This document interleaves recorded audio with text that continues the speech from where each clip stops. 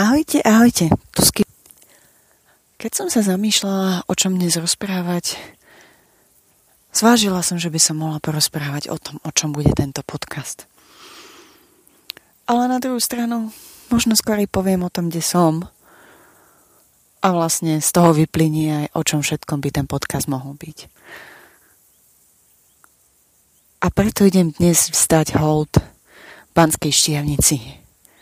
A ja sa trošku nakloním a rovno pozdravím krásneho motýlika, babôčku, ktorá mi tu robí spoločnosť na kameni. Dnes som si totiž to vyšla cez náučný chodník Paradise a prešla som sa až hore k Menhiru. Pre tých, čo neviete, čo je to menhíry sú obvykle také tie veľké, samostatne stojace kamene, ktoré mali kedysi náboženský a mystický význam. Ak vám to stále nič nehovorí, predstavme si anglický Stonehenge.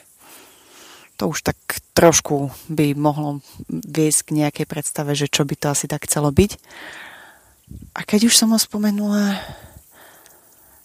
vždy ma fascinovalo, ako to tí Angličania zvládli tak dobre zladiť.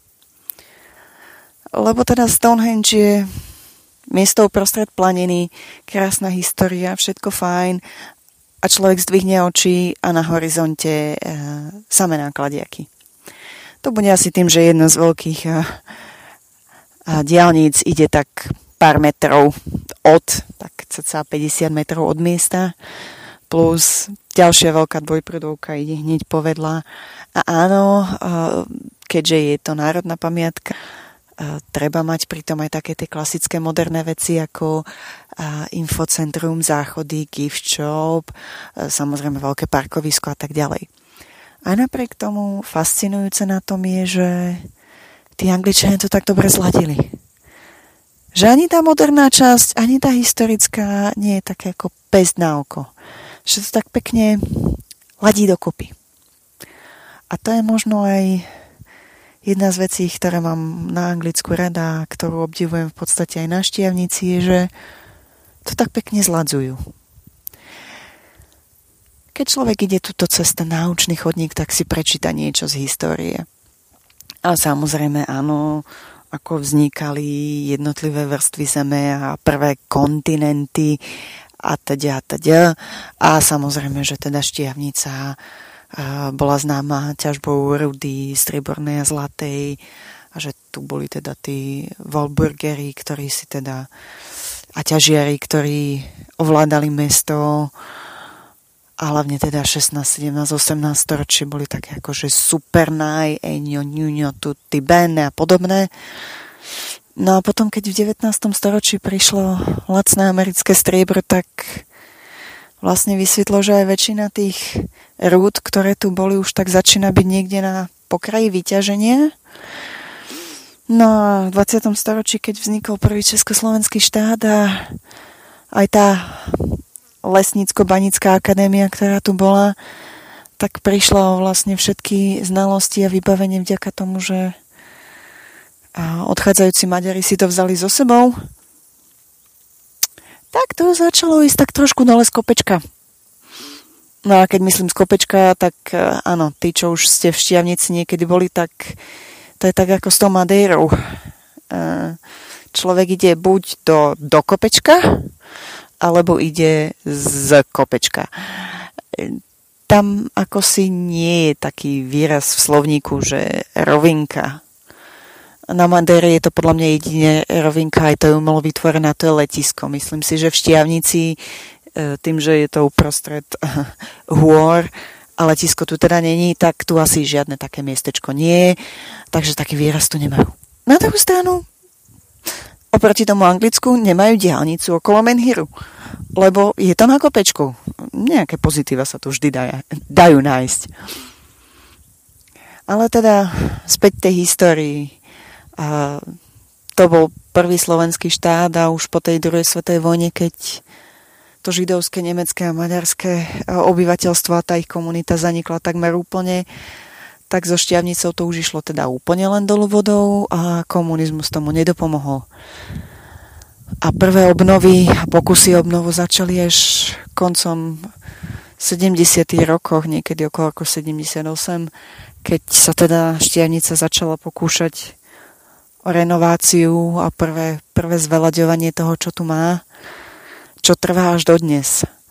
A keď sa človek dnes zavíta, tak áno, iste, keď sa človek pozrie z vrchu, a teda nemusí byť na Paradise, stačí mi tá výhliadka tu, tak áno, vidím aj teda nejaké panelákové sídlisko. Ale prevažnú časť mesta tvoria tie historické staré budovy.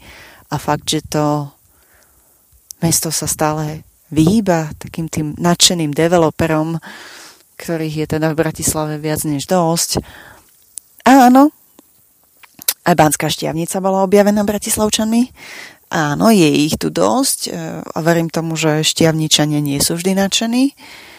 Aj napriek tomu zachovávajú si ten ráz tej historickej časti. Proste človek tu ide a aj keď po mačacích hlavách namiesto konských záprahov a povozov a peších ľudí chodia teraz už aj autá a malé vyhliadkové električky, alebo ako to nazvať, stále je tu cítiť tá história na každom kroku. A okrem toho, že teda už ma tu zdravila krásna babôčka a kopec zvieratiek v lese a teda na kopcoch. Neviem, či počujete, dúfam, že nepočujete vietor, ale možno počujete všetkých cvrčkov, mušky a všetko ostatné. A môžem povedať, že teda nie, medveďa som dnes nestretla a dúfam, že ho ani dnes nestretnem, ani nikdy inokedy. Ale že teda nachádzajú sa v lesoch aj nejaké takéto zvieratka.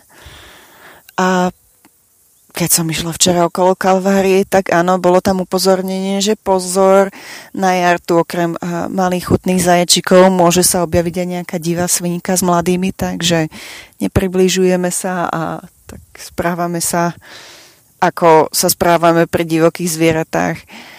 Tak je krásne vidieť, že je tu aj táto časť zastúpená, že proste príroda si tu žije stále tú svoju časť a je možné teda vidieť aj takéto veci tu. A keď už som spomínala tú Kalváriu, tak poďme na chvíľu aj ku kultúre. A Kalvária je momentálne niekoľko posledných rokov v stave obnovy a je možné si adoptovať jednotlivé zastavenia, jednotlivé kaplnky. A včera ma zaujalo, že jednu z nich si dokonca adoptovali sestry Vášáriové. Áno, urobila som si jej fotku, ale nie je to moc vidieť, takže pardon. Preto odporúčam, kľudne si príďte a obzrite si všetky jednotlivé kaplnky a aj horný a dolný kostol. Jednoznačne ďalší krásny výhľad na Štiavnicu.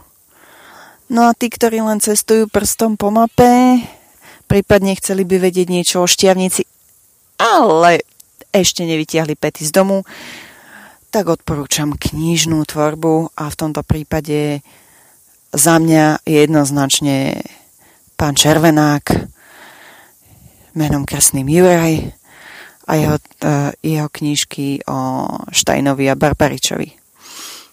OK, beriem, to nebude klasické dielo literatúry, lebo je to len historický román s detektívnou zápletkou.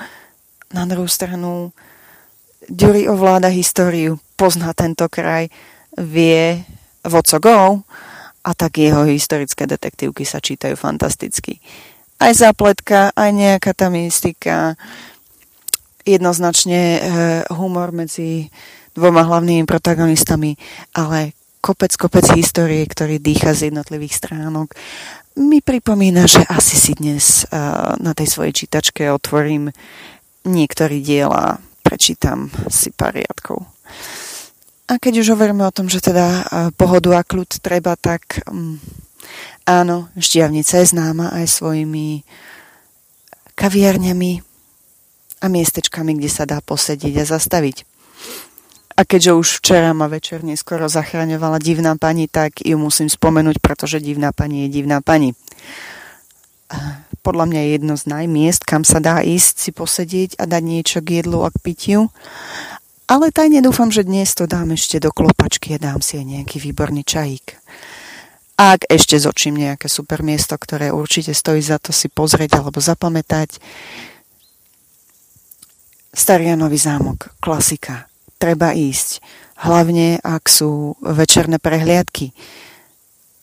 Tá neodporúčam, vyberte si deň, keď neprší, lebo to potom tie niektoré časti ako ohňová show by tak mohli byť trošku ako nie úplne ideálne, ale jednoznačne, pokiaľ sa dá, tak na Starom zámku večerná prehliadka je rozhodnutie. Samozrejme, treba sa ísť pozrieť do botanickej záhrady. Tí z vás, ktorí obdivujú prírodu a chceli by vidieť aj iné ako len štandardné ihličnany, ktoré tu vidím momentálne ja, a chceli by sa možno pritúliť k nejakej sekvoji. Botanická záhrada a obidve akadémie, ktoré tam sú v jej priestoroch, jednoznačne ďalšia možnosť, ako využiť čas. A tí odvážnejší, a možno aj taký tí ľadový medveď. Tajchov je na oko Banskej Štiavnice kopec, však predsa len slúžili pri ťažbe. V dnešných dňoch sú to krásne zákutia, alebo teda miesta na kúpanie. A keďže už som dnes išla okolo Veľkej vodárenskej, tak sú to aj miesta pre tých, ktorí sú takí viac naturálnejšieho rázu. Prosím, nezlaknúť sa tí, ktorí radi preferujete plavky. Ale tak každý si nájde svoj tajch, je ich tu viacero. Ja sa priznám, že som si dnes príjemne posedela a užívala ticho pri Malej vodárenskej, ale určite sa ešte pôjdem pozrieť možno na Klinger alebo nejaký ďalší. A ak by niekto chcel ísť kúsok ďalej, tak Svätý Anton alebo Sitno? Myslím si, že do nejakého ďalšieho zamyslenia pospomínam moju túru na Sitno, lebo to bol zážitok. Ale keďže už aj posledný turista, ktorý tu bol, a teda cyklista, pripomienka, treba porozprávať o vzťahu k bicyklom a k tomu, že ma fascinujú cyklisti, ktorí sú schopní chodiť aj na takéto trasy. Stihol urobiť pár svojek a už odišiel. Idem si užívať ticha, výhľadu a tých cvrčkov, ktorých tu mám kopec. Zatiaľ krásny deň prajem.